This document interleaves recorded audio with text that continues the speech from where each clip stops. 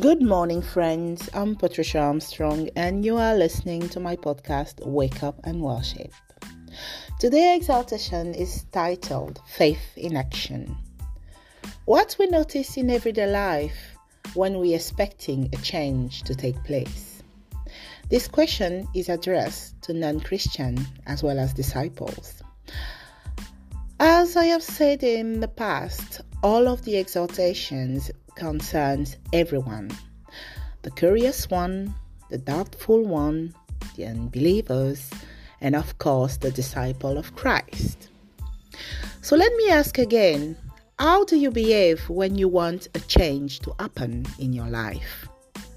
Most of the time, we will set up as many plans as possible because we have to attain a goal.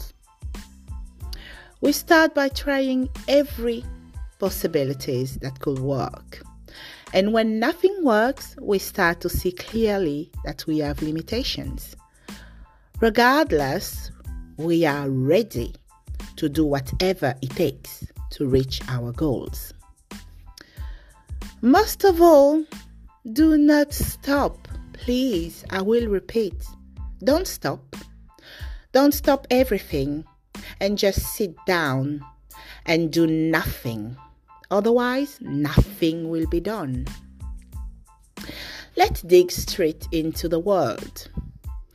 And we will know exactly the right thing to do and the behavior to adopt. Let's go into the book of James 2, verse 26. Shall we read? I read.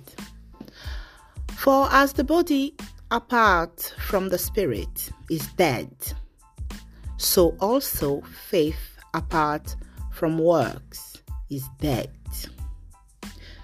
We see in this short and self-explanatory verse that no work, no gain. You get out there, start to put things in place, and you will eventually in time see a change happens. The analogy I choose to use here is comparing our faith to our physical body. And the work we have to achieve is the time spent at the gym. Working out your body comes with obvious results. Reason why an athlete will spend more time training than sitting motionless in front of the TV.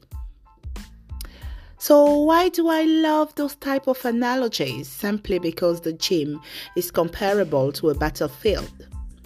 So is our everyday life. At the gym, there is machines here and there, weight, cords, more machines, etc. And you have to plan your time spent at the gym because you want it to be profitable. So you must know the time you must spend on each machine and also which exercise will develop the right part of your body. To achieve visible and desirable results, you will go beyond your natural abilities. You will then witness those love handles melt. Those bingo wings disappeared. And then after a longer period of time, you might see your belly reducing. And you will now push even more to see your first pair of packs, abs. Yes, you made it to the promised land. Well, putting our faith in action is not different. You must have a plan. You know the say, prepare not to fail.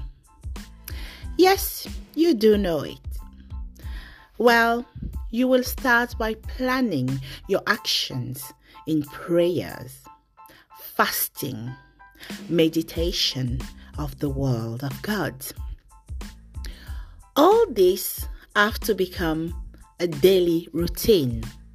It can be made possible by many obstacles from our day-to-day schedule it will be impossible, I shall say. Because all the obstacles will come our way eventually, or not to say certainly. But we still have to find a way to use our time management skills to make it happen. Because guess what? If those steps are removed, the work becomes tougher. And you will start doubting the process and might be tempted to cheat, which certainly is going to delay your achievement. But when God is involved from the beginning of our faith in action plan, we are being guided by a higher intelligence. A master planner is now advising you. You are directed by a lead that has already resolved what you want to achieve, so that you will succeed without feeling the pressure, because he is the shock absorber. When everything gets tough, yes, the ride will get sometimes tougher. But because you move according to the instructions you receive from God, your faith in action plan is consistent and unbreakable regardless of the time it takes before the achievement. At times, it will seem that you are moving toward the unknown, blindfolded.